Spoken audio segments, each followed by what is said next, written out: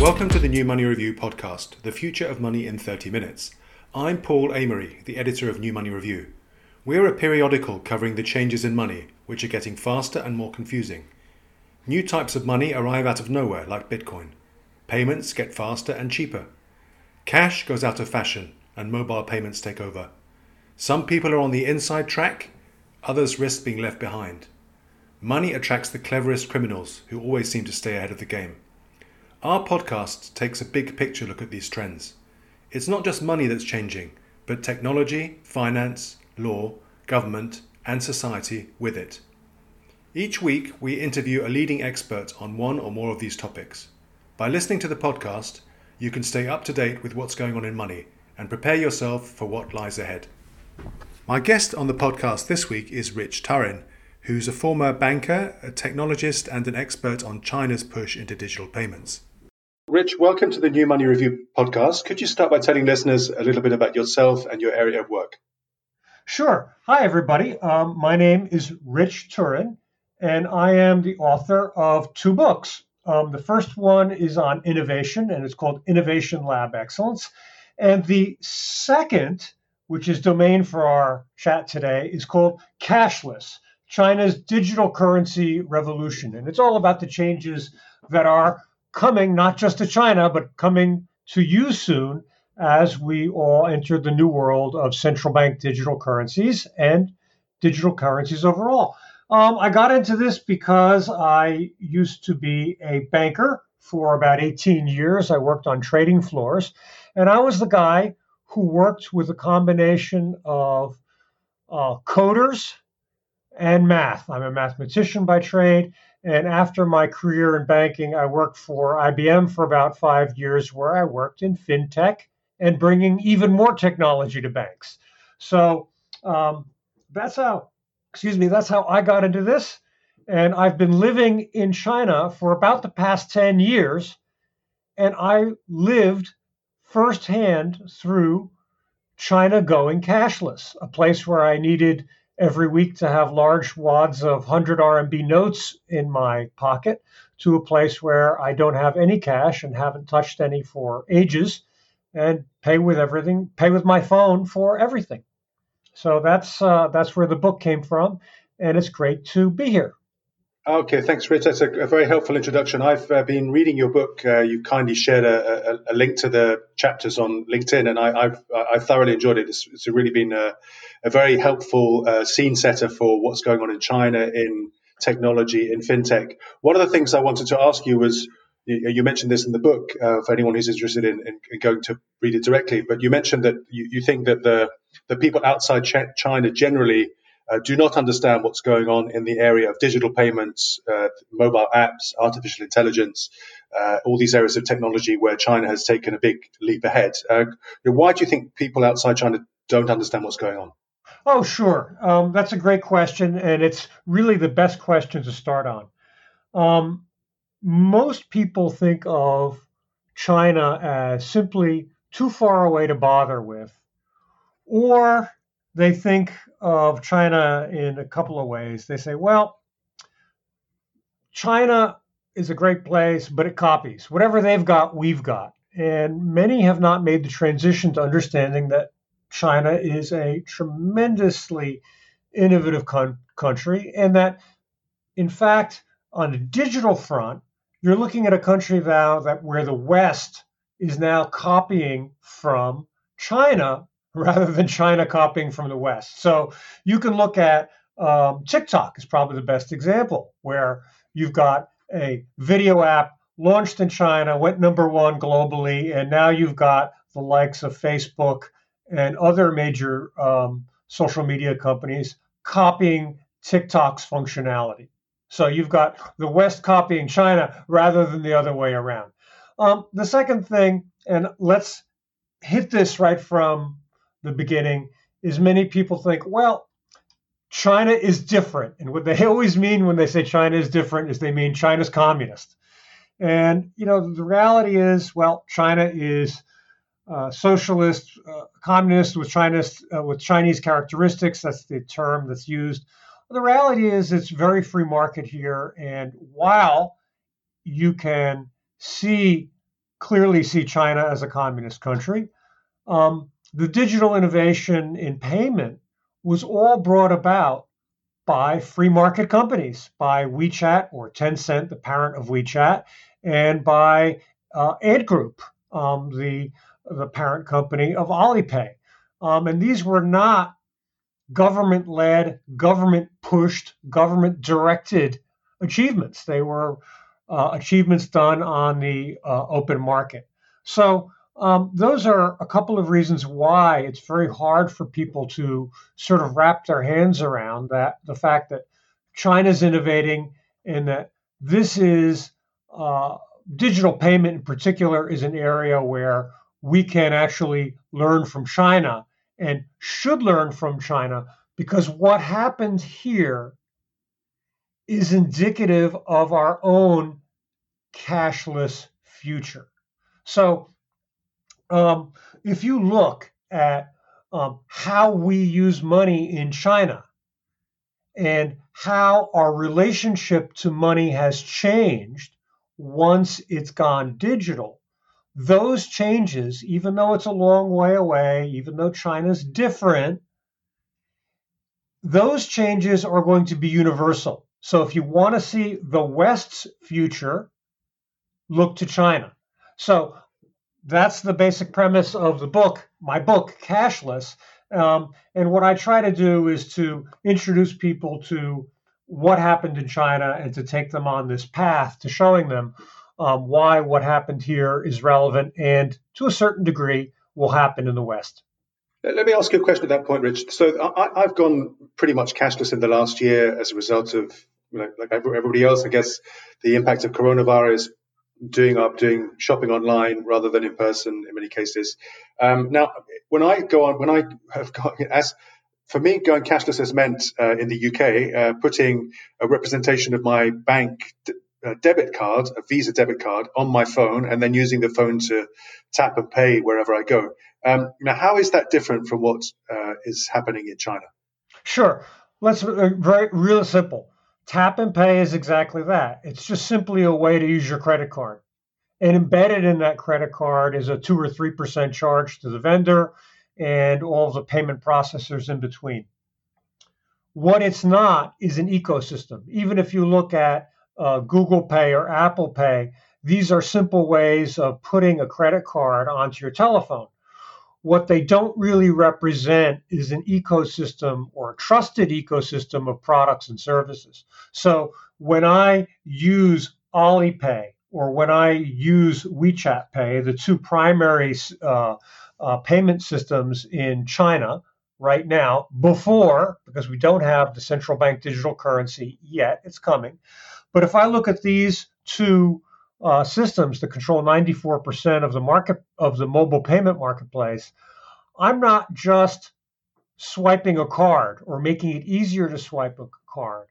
I'm in an entire ecosystem of products, services, investment, every element of my financial life, from insurance to asset management, to simple bank deposits and money transfers. Everything is done on this ecosystem and on this platform. So it would be hard to think of your credit card company as a digital platform. They may offer you points, mileage points, which are nice, or you may have some kind of card that does something special. Cashback cards are popular, but there's no real ecosystem involved and there's no platform involved. And that's what really makes payment in China a very different game. So if I'm in China and I want to use WeChat Pay or Alipay, I take some money from my bank account and charge it onto one of those systems. Is that how it works? Yeah, you can either charge it onto your system, or the Alipay, WeChat Pay takes it directly from the bank. Okay. But here's the thing: in all cases, it's free.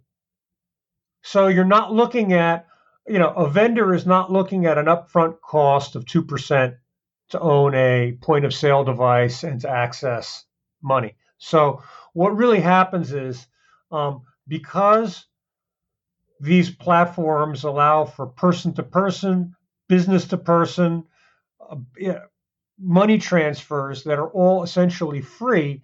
You have greater control of where your money goes. So let me tell you a story, okay? So basically, for me to pay my rent in China, it's a one button push. I find the person on WeChat, I put the amount of money that I'm going to transfer, and I push go, right? So I recently started paying, so I have some bills to pay in the United States, and I have to use the and my bank gives me two options in the United States. It gives me one option, which is to input the address, and they will physically mail a check, which is positively uh, Stone Age. Stone Age, right? Yeah, it's just beyond. I don't even know what to say. Okay, and the other option is a bank service called Zelle, Zelle, and that maximizes my maximum transfer. I think is around $2,000 on Zelle. So for me to pay rent or some significant bills, I have to make multiple Zelle payments, and my max. So if I have anything over a $2,000 bill, I have to pay them multiple times over multiple days. So I have to do 2,000 one day, wait 24 hours, do the other 2,000 the next. So it's not quite up to WeChat's level of smoothness just yet. Right. So how I mean, you described very helpfully how these systems contrast. How big a deal is it for China to have this system where people can transfer money peer to peer effectively at zero cost? It's all right, ready? At the risk of sounding melodramatic to your audience, it's everything. Suddenly, there is something new that happens.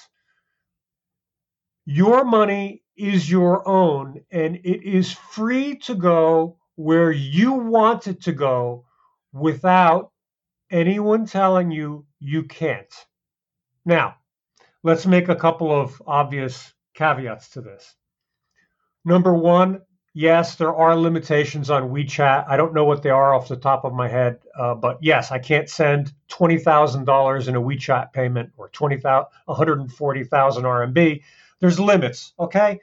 But the reality is, it changes your relationship to money, and it changes your relationship with your financial institutions, because suddenly your money can go wherever you want it to go with a button push, and there's no 2%, 3% charge involved. There's no going to the bank to get a cashier's check that we have in the system that we have in the United States. It's tremendously liberating, and it's, of course, tremendously liberating to small vendors in China. Remember, if you deal with your local coffee shop, okay, your coffee shop has to pay for a point of sale system. That point of sale system is hardwired through cables into a digital cash transfer network that is controlled by Visa, MasterCard, or whatever corresponding banks are involved. All right. Suddenly, you've got, with WeChat and Alipay, you've got a mobile means of accepting payment that is free, that is accessible to even the poorest and most humble person in China with a mobile phone. So if you were to look at my noodle shop, who sells luncheon noodles for $1.50 or for 20 RMB, this person is invited to join the digital cashless revolution, because having this system is no cost to them. There is no point of sale device. There is no, I'm the credit card company, I'm your bank, I require my rent, my percentage of the cash transfer. It's free. There is, just to be clear, there is a small charge of around 0.1%. Let's get that right. 0.1% to push money back from a WeChat cash account into your bank. So there is a little charge there, but it's mostly negligible. And you don't have to push the money back to your bank if you don't want to.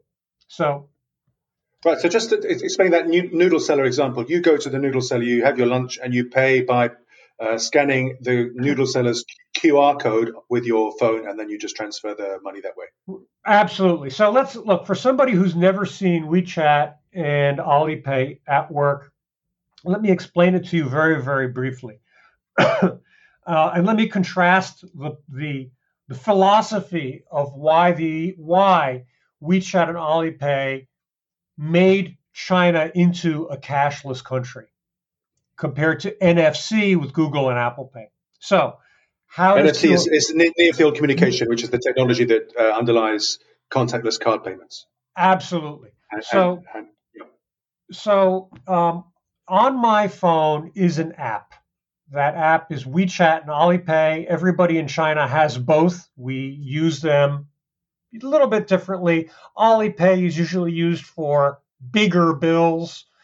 WeChat is used for coffee shops and paying friends because it has this social component, social messaging, like a WhatsApp Messenger app attached to it, so we can send money to and from friends. So basically, I pull the app up, I push a button, and a QR code comes up, and someone can scan, the vendor can scan my QR code.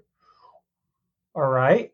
And when they scan it, I automatically get the money deducted. Alternatively, if the vendor is really small, they oftentimes have their QR code open, and I scan them and I send 20 RMB, and their phone goes bing, and it actually speaks. It says 20 RMB received, and you're done.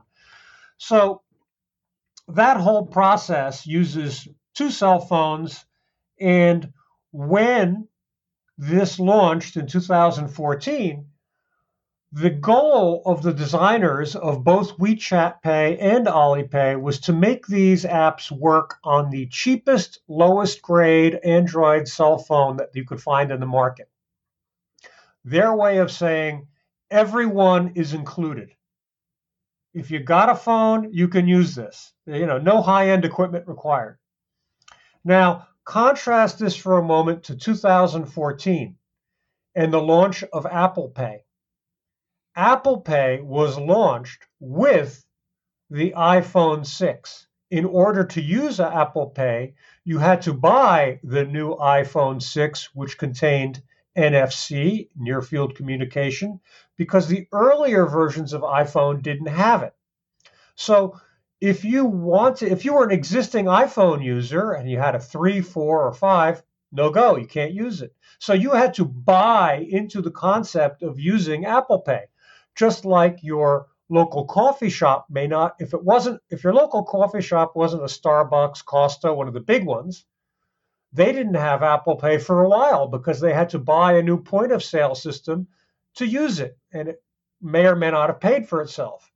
Rich, can you just put into context what percentage of China's population has WeChat Pay and Alipay? There's over the statistics are over 1 billion users for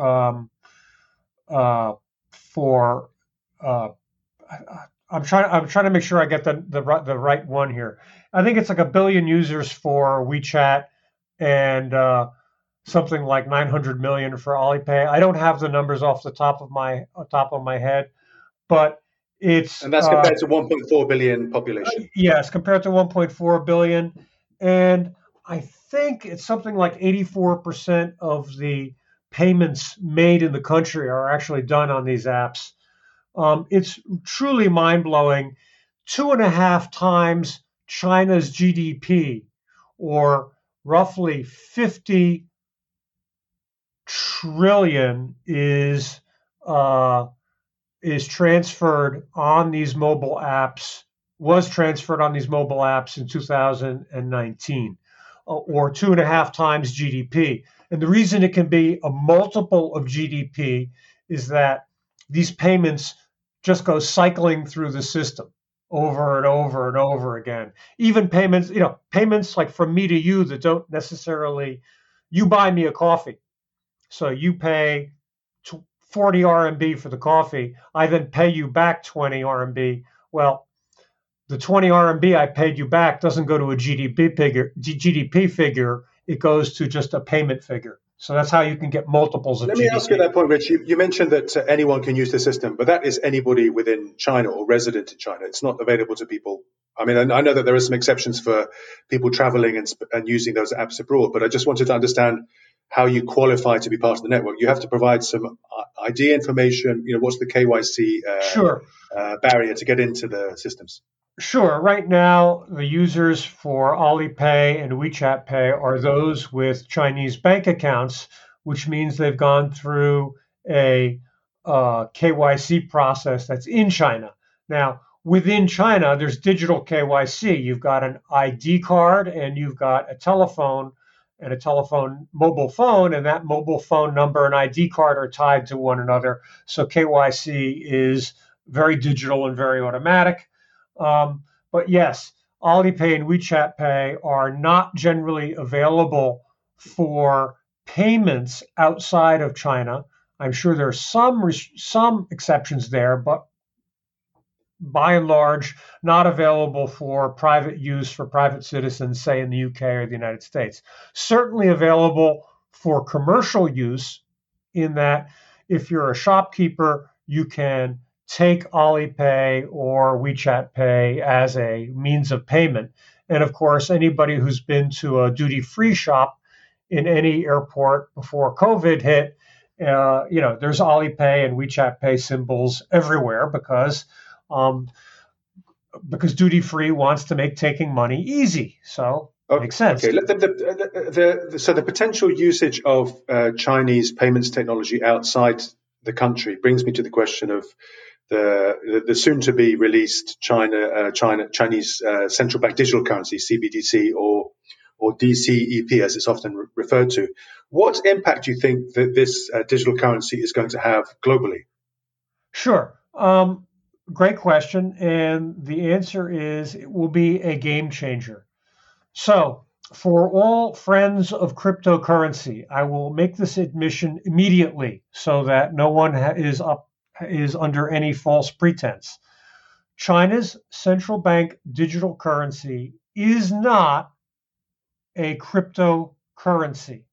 It borrows certain technological elements from crypto, including tokenization. You tokenize money, and it allows for digital transfer. However, it has very strict KYC behind it, and it is, of course, not anonymous. So, in certain ways, you could think of China's central bank digital currency as the antichrist of crypto. So, it is not Bitcoin. It will not have the anonymity associated with cryptos. So, now that that's out of the way, let's say what it does do.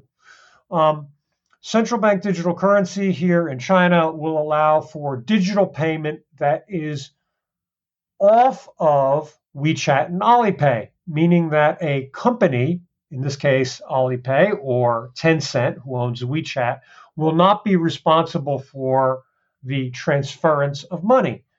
The transference of money will be handled by the networks handled by the People's Bank of China, the central bank. And the central bank digital currency is the legal currency of China, just like the paper RMB is the official currency.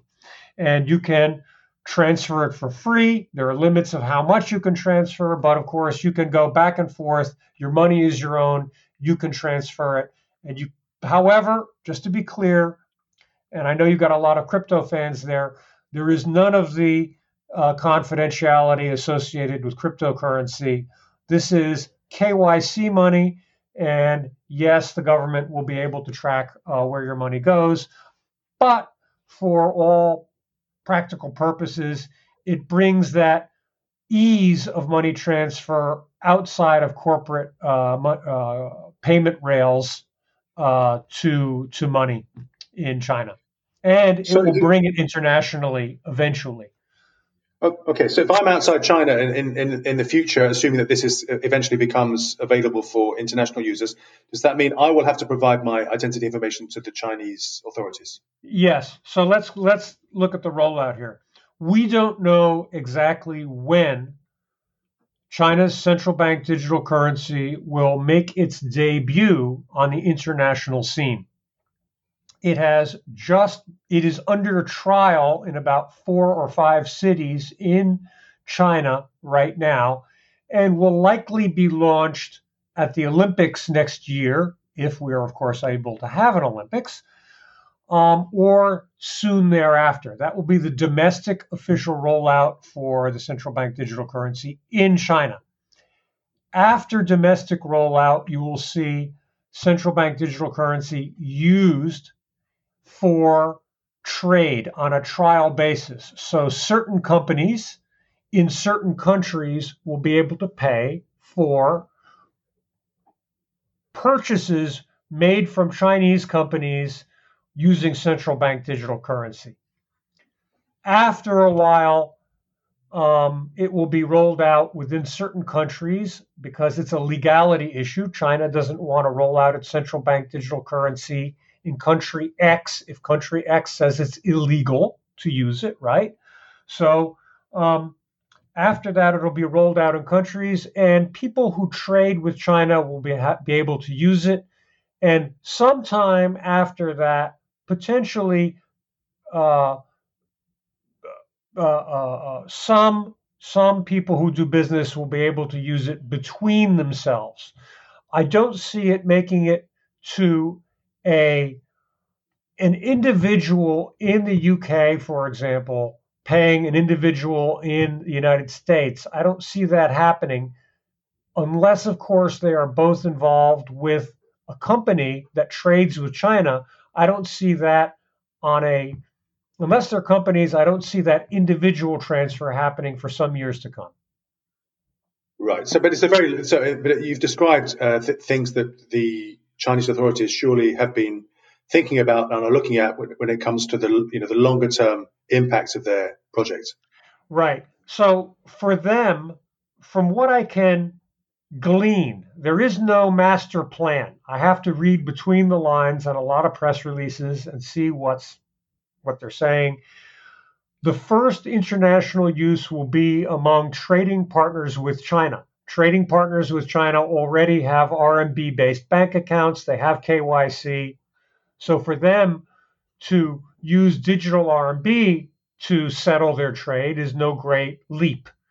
And then the next step will be okay, expanding that network on an international basis to different countries and to increasing number of companies who might want to use digital RMB for trade because it's fast, cheap, or they have preferential exchange rate or other reasons to use the digital currency. What I don't see happening very soon is this concept of personal to person to person China central bank digital currency transfer for two people who do not have China bank accounts. Does that make sense? Yeah, it does. But the use by importers and exporters outside China could be, switching from denominating transactions in dollars or their domestic currencies, let's say in Australia or Japan, to using the digital RMB would have a very significant impact in the global foreign exchange system. So yeah, look, because, so let's yeah. Yeah, so let's look. The question is, who the heck wants to use the RMB anyway? So anybody who is a small business owner may ask themselves, well, I haven't used an RMB ever, and I don't ever want to. So clearly, if the Central Bank of China is going to make a success out of the central bank digital currency, they have to incentivize people to use digital RMB. How they're going to do that is by these blockchain-based digital trade platforms. China has digitized logistics. So what's coming, what exists already are blockchain platforms that allow you to post the all of the documentation for a product, along with all of the customs documents, to a blockchain service. That blockchain service is tied to a code for the product. So when the product, the pallet or the container goes to China's main ports, it zips through customs in literally 24 hours. Trade finance will be done on the platform. So if you're a buyer of products from China and you use the digital RMB, your purchase will go through this digital system and it will be cheaper and faster. And that's the hook. That's the incentive to use digital RMB. And for those who say, well, I don't want to hold on to RMB, we get into something that crypto people are very comfortable with. You won't have to hold on to digital RMB. You'll convert like you do with crypto. You'll get the digital RMB. You'll spend it. It'll be turned into your purchase within hours or minutes, and you're not left sitting on an open currency position, which is what many traders are familiar with. They have to buy RMB. They don't want to. The RMB sits in their account for a month. They have currency fluctuations up and down. It's troublesome, right? Yeah, but that's a separate question. That's a separate question. That's the question of the value of the renminbi and whether it's stable or not. Right. That's all going away. As soon as you get into this digital world, your clearing, your purchase, everything is immediate, just like the crypto world, and that's good. Yeah.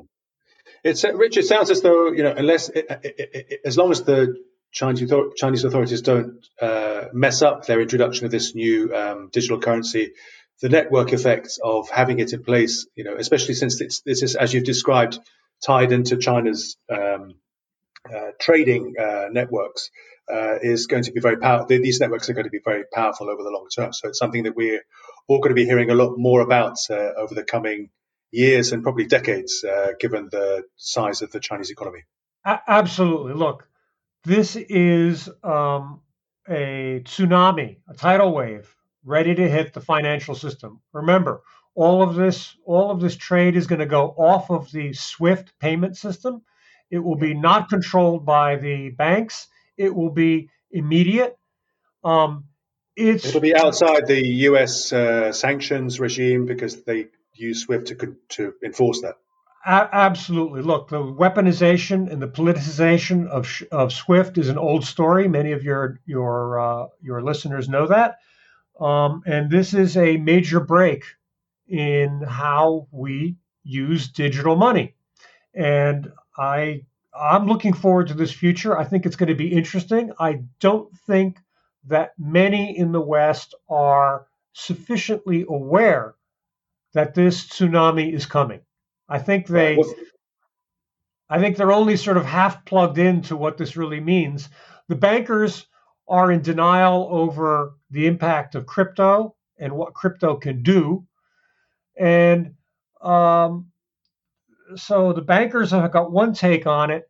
The technical people who follow it are aware that it's big, but they don't see what it's going to do to the banking world. So it's not really hit the conjunction of technology and what it means for the financial world yet, but it will. Rich, well, your comments during the last half hour have been very, very helpful in portraying the scale of what's going on. So thank you very much for taking the time to talk to us. I can thoroughly recommend your book. It's a very interesting read. Please remind listeners when it's published. Sure. Thanks so much. So listen, the book is called Cashless, China's Digital Currency Revolution. The hook is the name Cashless, which seems to work. And it will be out next month. It's not out yet, but it's coming next month, end of February, by the mid of March. We're going through final edits right now, but it will be up on Amazon in Kindle format, paperback, hardcover. No audio version yet. That's going to come a little bit later, I hope.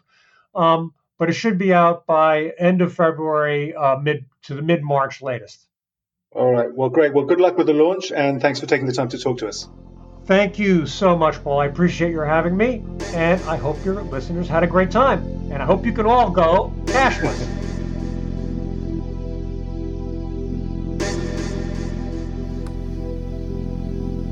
Thank you for listening to this episode of the New Money Review podcast, The Future of Money in 30 Minutes.